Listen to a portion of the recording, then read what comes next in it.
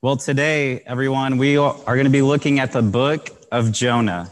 That's page 726 in the Pew Bible in front of you. And if you don't have a Bible, that Bible is our gift to you. Or if you know someone that needs one, please feel free to take it. Well, as you turn to Jonah chapter 1 in your Bibles, let me just give a brief introduction to this book. We will be looking at this story of Jonah. It is a true story. It took place 2,800 years ago, but I think that Jonah is a very relevant book for us today in the 21st century. Jonah might be one of the most recognized books in the Bible, but yet at the same time, it might be the most misunderstood book in the Bible. You ask a coworker or a friend if they've heard about it, and they'll be like, "Oh yeah, Jonah and the big whale or Jonah and the big fish," because they know about the fish, don't they? Well, the fish is only mentioned 3 times in the book, and the fish is not the main character. No, friends, we will find in the book of Jonah today, and as we go in this mini-series throughout the rest of the book, God is the main character. What's unique about Jonah is that there's actually very little prophecy in the book. In chapter 3, we have 5 Hebrew words which make 1 sentence of prophecy. Also, what's unique is that Jonah is the first prophet of God for God to send outside of the nation of Israel to preach to a Gentile nation and warn them of the wrath to come and to repent and turn to God. Well, if there's a main idea of Jonah chapter 1 this morning, it is this. When God's people flee his commission, he will discipline them as a father, and he will save them as their God. When God's people flee his commission, he will discipline them as a father and save them as their God. This main idea will serve as our 3 points this morning. First, God commissions his people. Second, God disciplines his people. And third, God saves his people.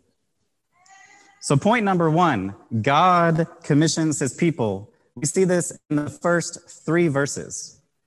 Read along with me.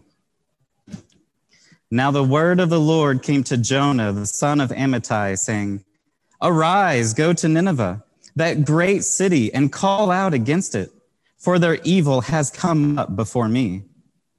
But Jonah rose to flee to Tarshish from the presence of the Lord. He went down to Joppa and found a ship going to Tarshish. So he paid the fare and he went down into it to go with them to Tarshish, away from the presence of the Lord. Well, right off the bat, we see the movement of Jonah chapter 1 is going upward.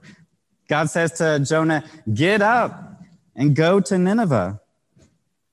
Well, Jonah gets up, doesn't he? But does he go to Nineveh? No, he fled the presence of the Lord. He went down to that port city of Joppa where he found a ship. He paid the fare and he got on the ship and he went down into the cargo hold, the innermost part of that ship, to hide away, to flee to Tarshish. Now, this ancient city of Nineveh that God wanted him to go to, it's located in modern-day Mosul, Iraq, the most recent stronghold of where ISIS was held. He was sent to tell them that God was going to judge them for their sin. But we find that Jonah fled from the presence of God. He fled from his commission of going to Nineveh, and he fled 2,500 miles west toward Tarshish, which would be modern-day Spain.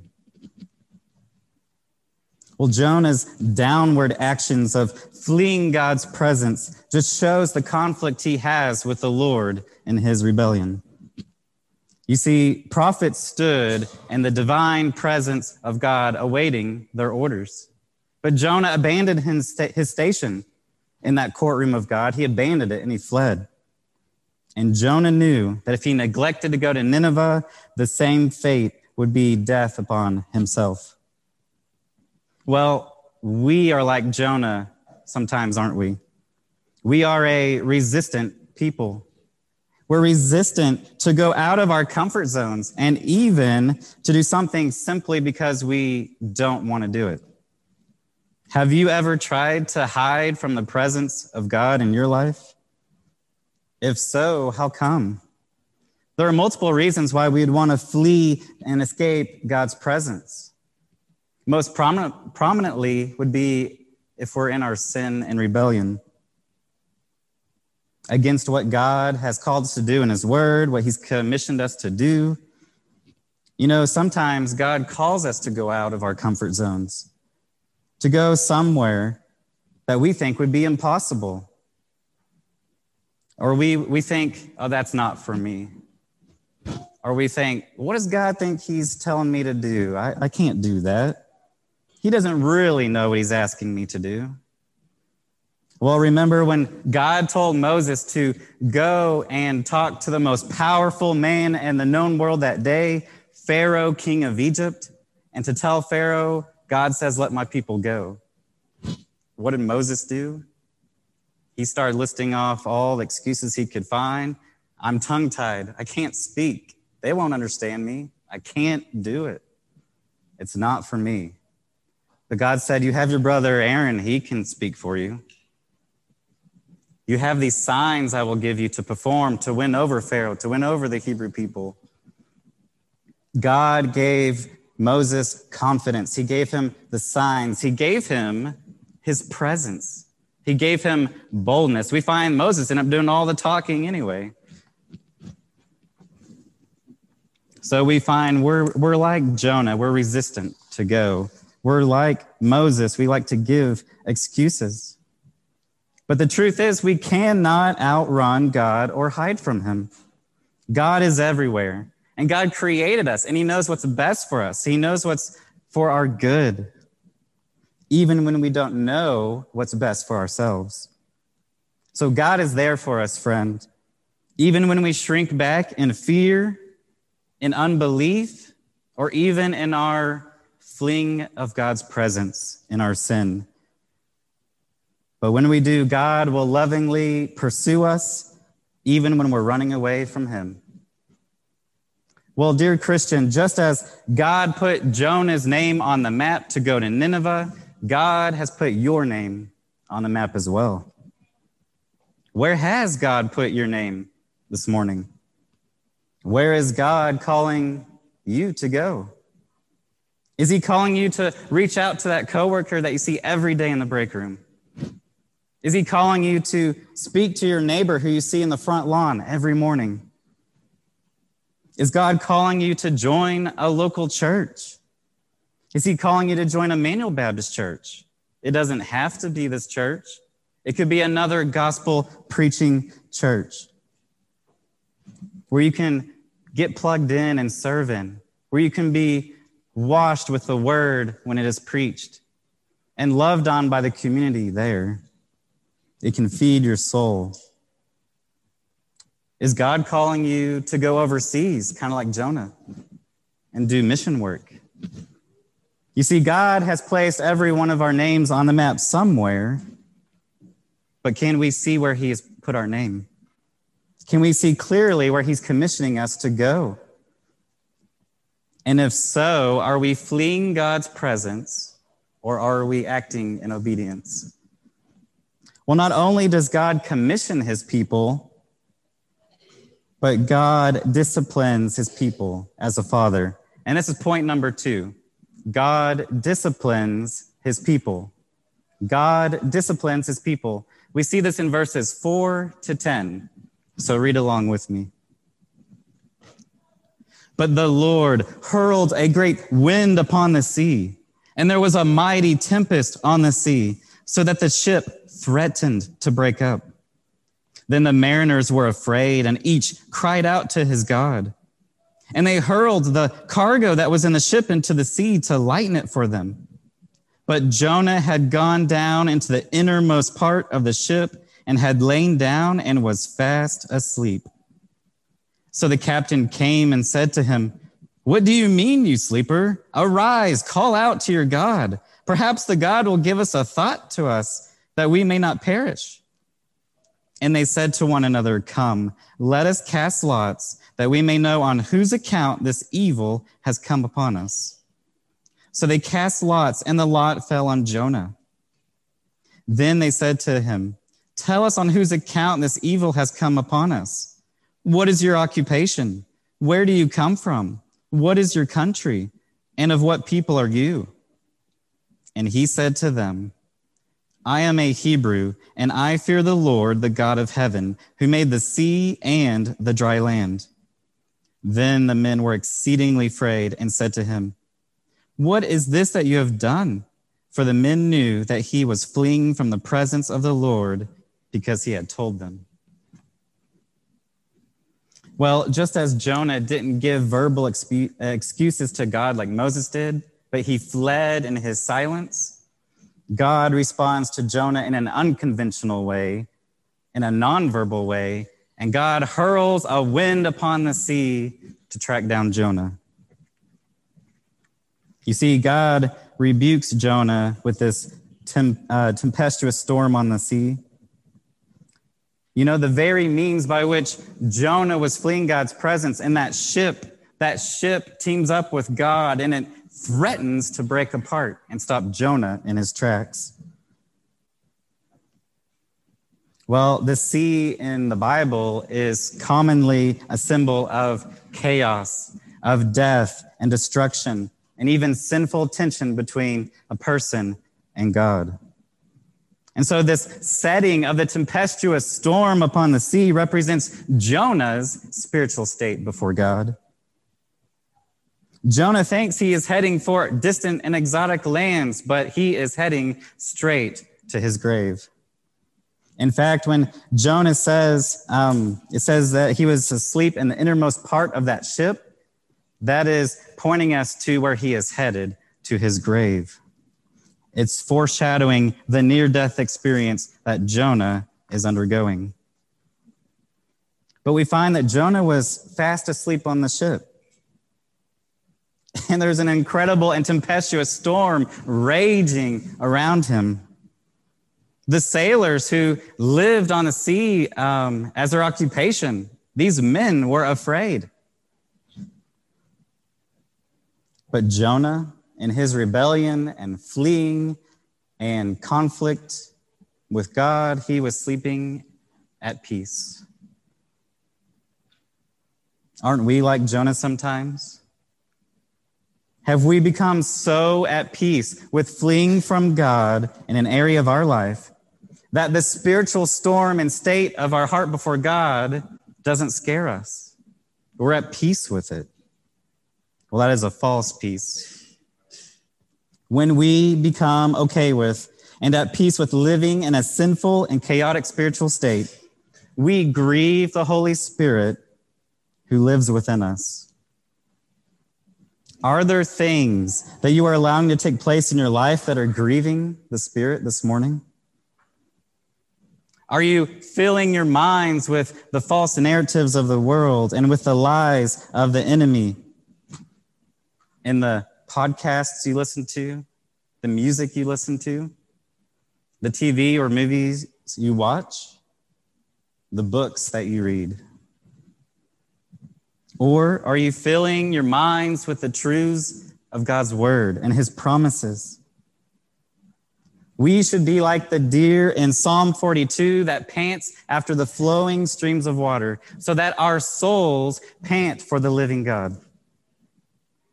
And like Joshua, when Moses tells him to meditate on God's word day and night, so that he is careful to do all that is written in it.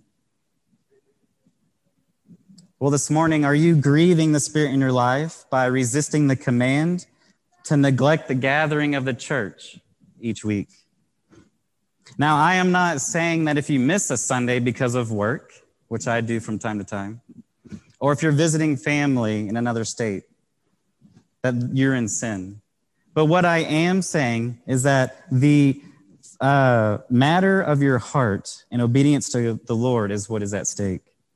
Is the overall trajectory of your life one where you are gathering with a local body of believers for the care of your soul? Well, are you grieving the Spirit because God is calling you to share Jesus with someone? but you haven't because you think, well, that is someone that will never repent.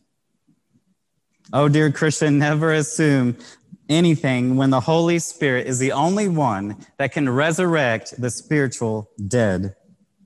God can resurrect someone spiritually and save them from their sin whenever, wherever, and with whoever he pleases. Salvation belongs to the Lord, we will find in Jonah chapter 2.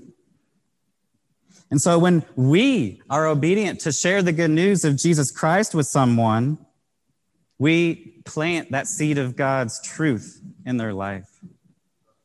Someone else may come along to that same person and water that seed when they share the good news with them. But friends, only God gives the increase. Only God can change one's heart. Only God can resurrect the spiritual dead and that seed bloom into fruition and grow. Well, this storm that God brought upon the sea to get Jonah's attention because he was fleeing from him is like God disciplining his own children for sinning against him. Why? Because he loves them. We see in Hebrews chapter 12, verses 4 to 12, that James, the brother of Jesus, says, don't regard God's discipline for you lightly, because he loves you and he's reproving you because he wants you to become more like his son, Jesus. And so God chastises every son and every daughter whom he has received. So God treats us as sons and daughters because he is our heavenly Father in heaven. Well, mothers here this morning, do you have little Jonahs running around in your home? When your child talks back to you, do you discipline them?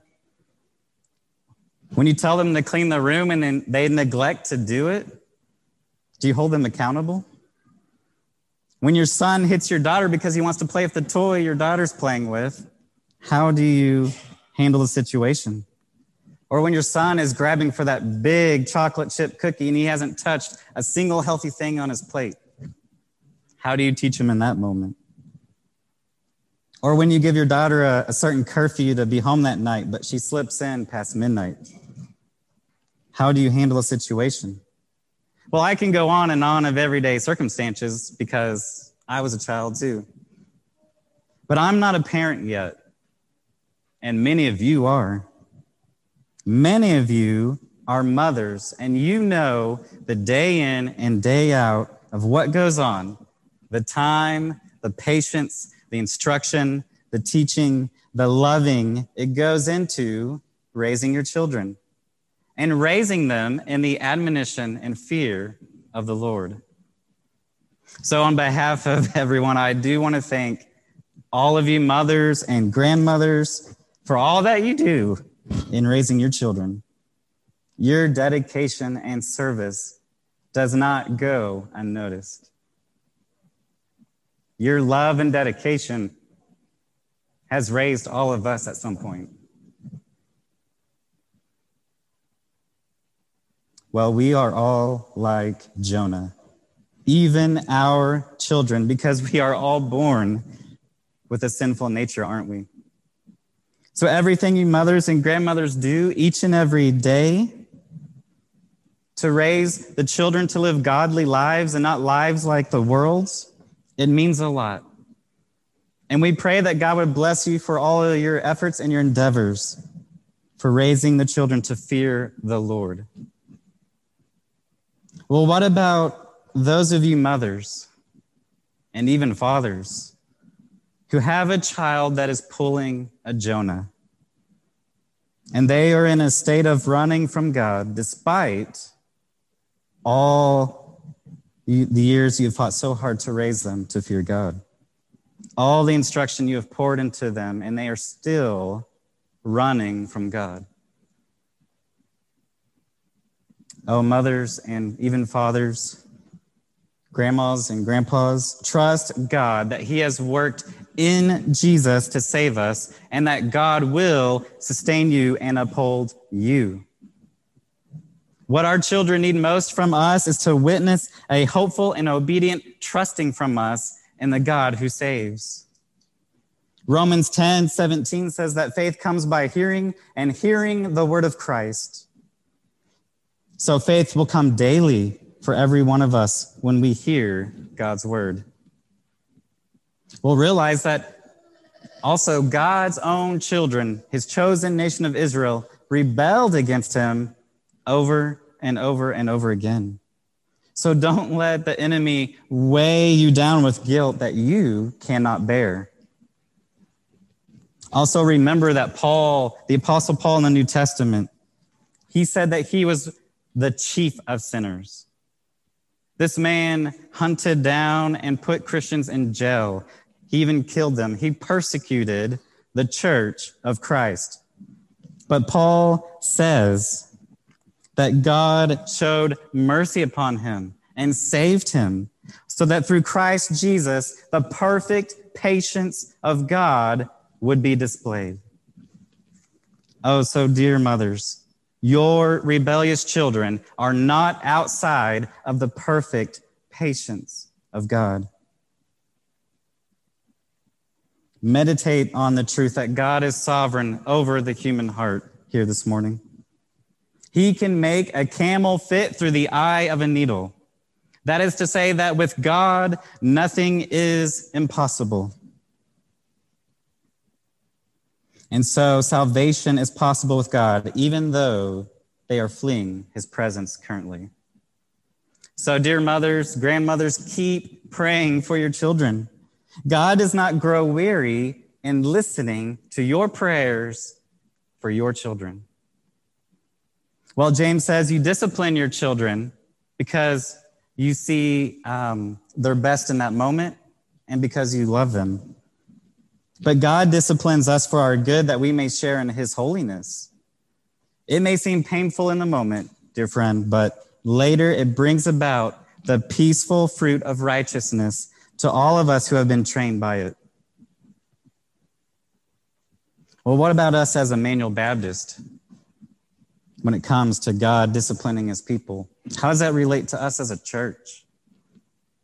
Well, for one, Christians don't flee from God, we flee from sin. Christians don't flee from God, we flee from sin. So when a Christian goes down the path of fleeing God in unrepentant sin, Jesus has a formal way of discipline for people who are under the care of a church. If you see a brother or sister living in unrepentant sin, go to them privately and let them know. If they don't listen to you, bring one or two others with you so that the charge against them has 2 or 3 witnesses. And if that person is still unwilling to repent of sin, then you bring them before the church, the body. And if they don't listen to the church, they're still living in unrepentant sin, then putting them out of the church is the most loving thing the church can do for them. You see, formal church discipline is a loving act of removing an individual from membership when the church can no longer publicly affirm that they are a Christian. Now, that's not saying you're not a Christian. It's saying by the lifestyle you're living and you're unwilling to repent, we can't affirm that you are. So discipline exposes sin that has entangled someone. It warns them of God's judgment to come. But it aims to save through the individual repenting of that sin. And the aim is to protect the body of the church and is to protect the reputation of Christ. Well, in verse 6, we see the captain comes down to the cargo hold of that ship and he finds Jonah sleeping, doesn't he? And he says, "Get up, call to your God." You know, these 2 commands, up, cry out, is the same 2 commands that Jonah is fleeing from verse 2. Jonah cannot get away from God's commission, can he? Even when he's hiding out in the middle of the tempestuous storm in the sea and he's down in the bottom of that ship trying to sleep peacefully, he wakes up and hears God's commands. Jonah's attempt to escape God's commission was futile. It haunted him even in the innermost depth of the ship. But the text doesn't say that Jonah prayed in that moment, does it? We don't know if he did. Perhaps he didn't want God's help because he's still trying to run away from God.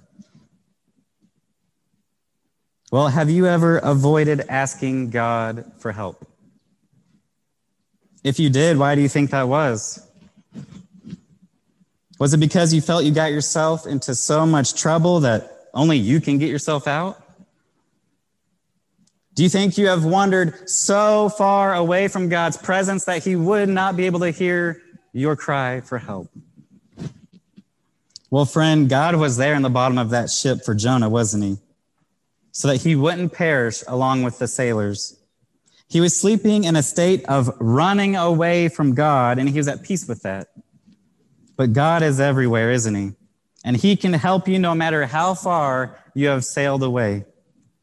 No matter how far you have run away, no matter how big you think you have messed up, God is there. Cry out to God for help. Cry out for God to save you. Well, also we see in verse 6 that private sin has corporate consequences. Private sin has corporate consequences. The captain and the sailors who lived on the sea for a living, they were afraid, weren't they? They were literally fearing that they were going to die on that ship in that storm.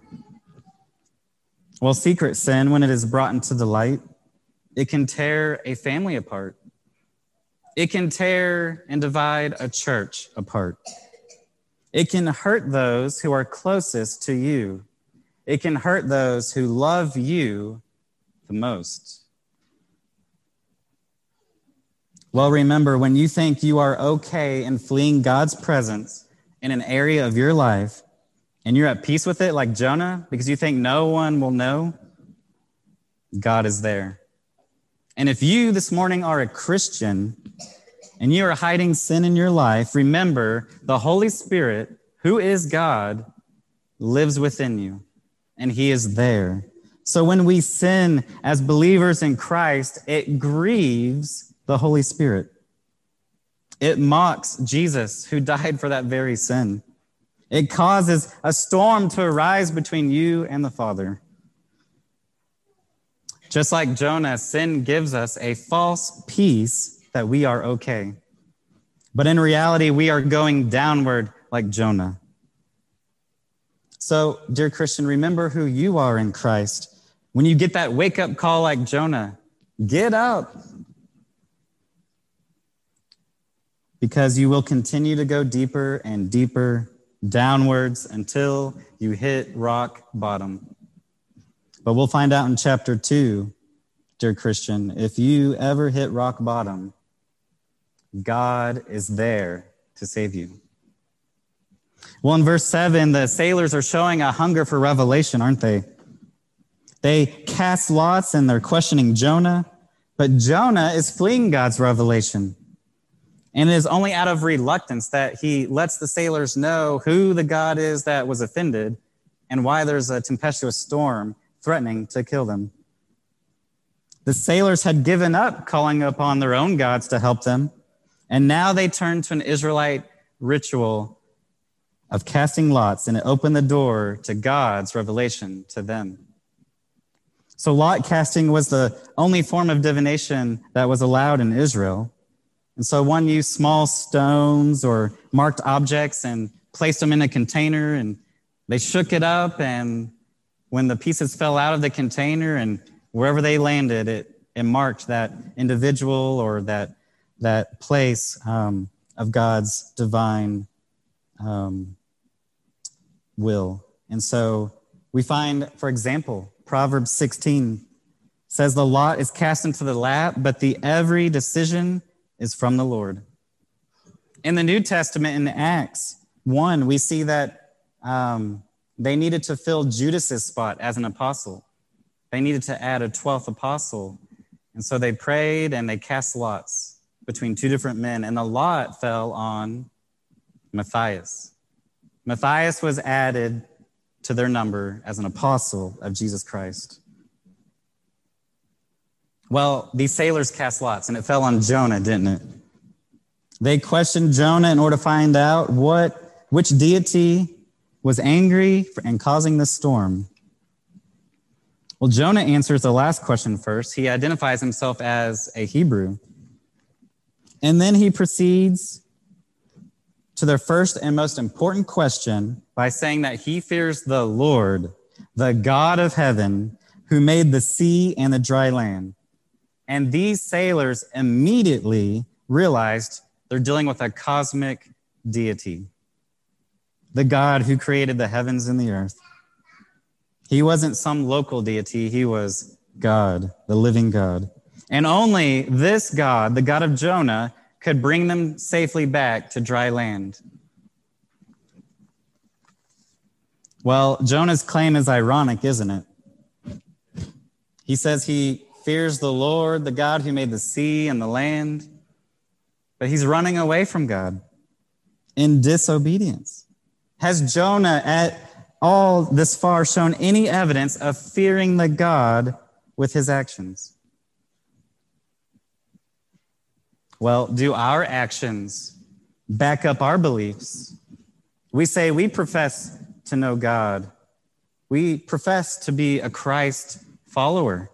Do our actions back up our words?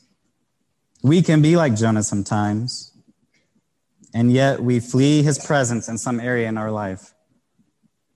But may we have a right fear of the Lord, so that when we do sin, we'll be quick to repent of that sin, so that turn back to God, rather than undergo a storm that God would send in our life to get our attention. Well, in verse 10, we see the men were exceedingly afraid because they knew which God had been offended.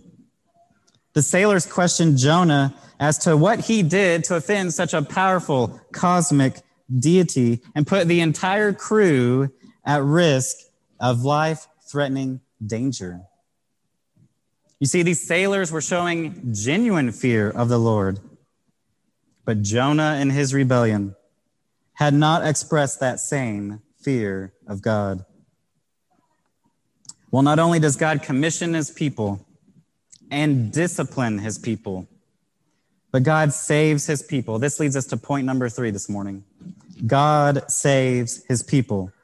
We see this in verses 11 to 17. Read along with me. Then they said to him, "What shall we do to you that the sea may quiet down for us?" For the sea grew more and more tempestuous. He said to them, "Pick me up and hurl me into the sea. Then the sea will quiet down for you, for I know it is because of me that this great tempest has come upon you." Nevertheless, the men rowed hard to get back to dry land, but they could not, for the sea grew more and more tempestuous against them. Therefore they cried out to the Lord, "O Lord, let us not perish for this man's life, and lay not on us innocent blood. For you, O Lord, have done as it pleased you." So they picked up Jonah and hurled him into the sea, and the sea ceased from its raging. Then the men feared the Lord exceedingly, and they offered a sacrifice to the Lord and made vows. And the Lord appointed a great fish to swallow up Jonah, and Jonah was in the belly of the fish 3 days and 3 nights. You see, in verse 11, the sailors knew that God's wrath needed to be appeased. And so they asked this fleeing prophet what they must do to save them from perishing in the sea. They knew that some punishment of Jonah was in order, and they offered themselves as agents of the punishment by asking what they needed to do to Jonah to save them. And this is a familiar theme throughout the Old Testament. God uses the nations of the world to discipline his own people. In verse 12, Jonah told the sailors, "Throw him into the sea, and it will quiet down for them." And the connection between Jonah's fate and that of the cargo that the sailors had just hurled overboard into the sea is one and the same. You see, the cargo was useless, and it weighed down the ship, and it threatened the crew. And Jonah, in his rebellion against God and fleeing away from his presence, he became a useless vessel, and he was weighing down and endangering the lives of the crew on that ship. Well, in verse 13, no matter how hard they tried to row back to dry land, they could not. They were running out of time and they were running out of options. And so the language here used for the rowing hard has the meaning of digging into the ground.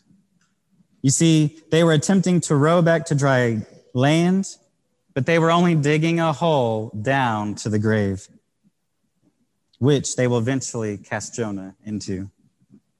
So the more they tried to dig through God's wrath, the more intense that storm around them became.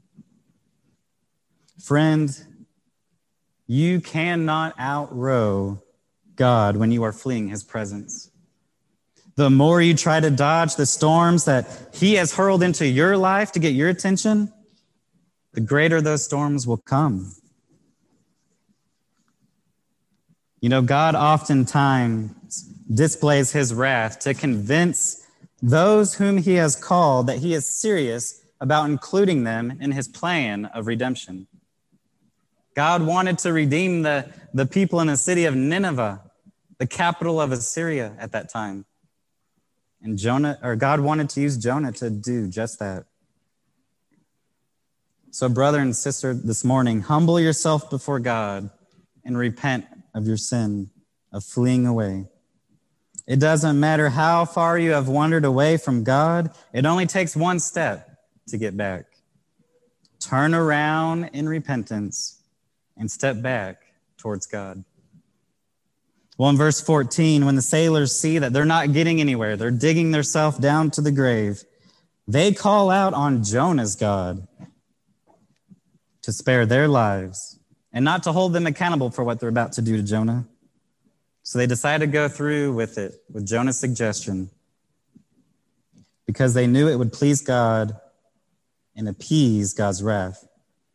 See, the crew, they're recognizing that God is sovereign over all creation and he does whatever he pleases. It should have been Jonah, God's own prophet, calling out to God to save him, shouldn't it? But Jonah was too busy running away from God. But these sailors, they called out to God with his own divine name. And so there's a distinct difference between the crew and Jonah's confession. Jonah said he feared the Lord, but he was running away. And this crew, they feared the Lord with their whole lives. And it's visible in their prayer to God to save them. Well, in verse 15, the sailors, they hurled Jonah into the sea, didn't they? And what happened? The sea ceased from its raging. Literally, the sea stood still. Just like the personification of the ship when it threatened to break up symbolizes God's judgment on Jonah. The personification of the sea standing still personifies and symbolizes God relenting of his wrath. Well, in verse 16, the sea is quiet. Jonah is sinking down to his grave. And what takes place? The men are motivated to genuinely worship the God of heaven. Before they feared exceedingly, but now their fear has an object. These men now fear God of heaven exceedingly. After their encounter with Jonah, the sailors publicly worshiped the Lord.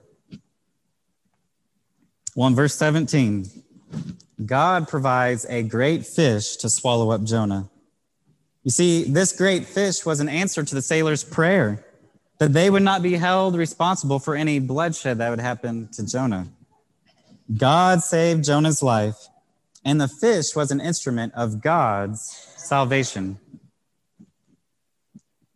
You see, the Gospels in the New Testament, Matthew, Mark, and Luke, they compared Jesus to Jonah primarily on the basis of Jesus' teaching that he would rise again from the dead.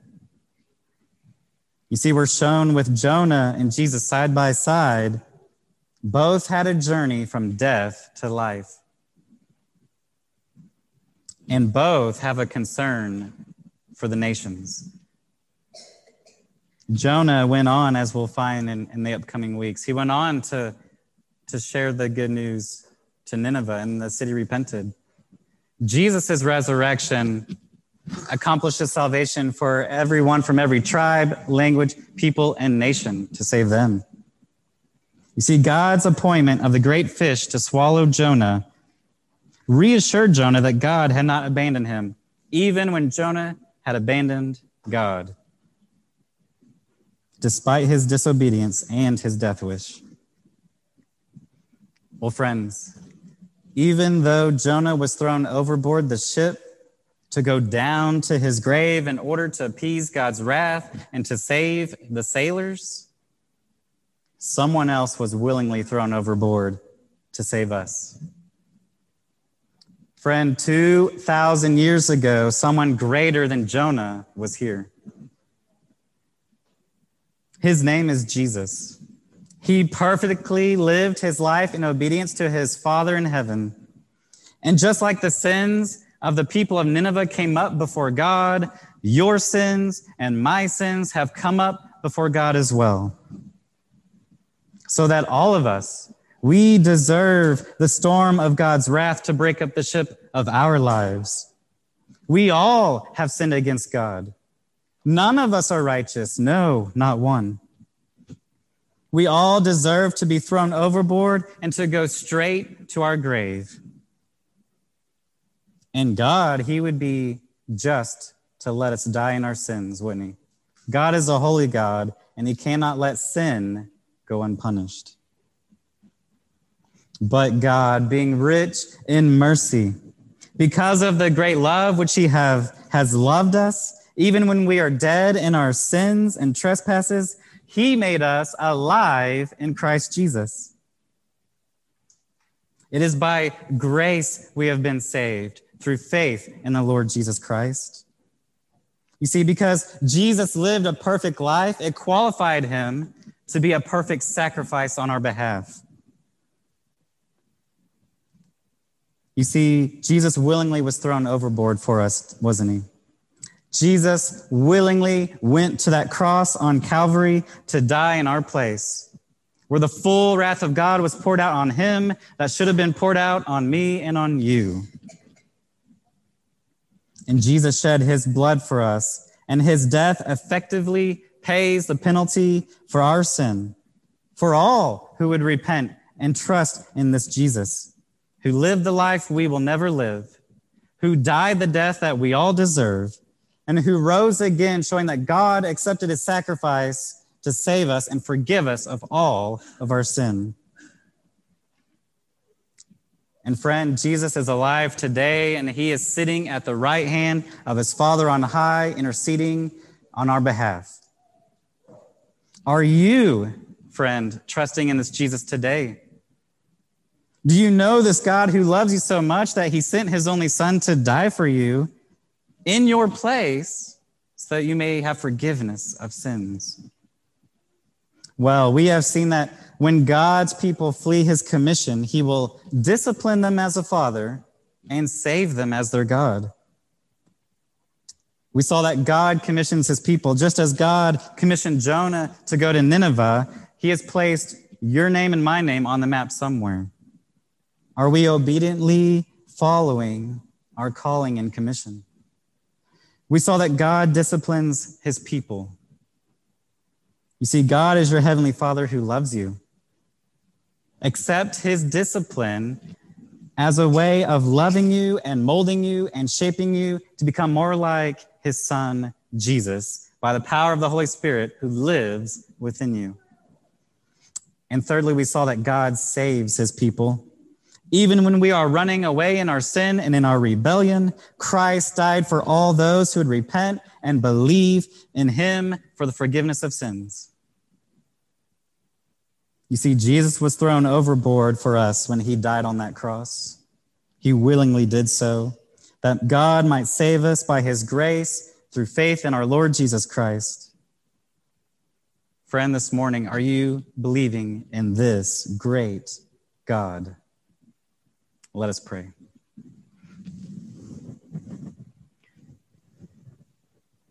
Heavenly Father, we are in awe of who you are, of your love for us. God, we who are all sinners don't deserve your mercy. We deserve your tempestuous storm in our life. We deserve to go down into our grave and be separated from you forever. But God, in love, you pursued us when we were running from you. You woke us up by your Spirit, and you've given us a new heart that we might repent and believe and have full forgiveness of sin and to have a relationship with you. God, we don't deserve it, but we love you for it. We thank you for your son, Jesus, who died in our place. And Lord, we thank you ultimately for saving us from our sin. And you continue to save us each and every day.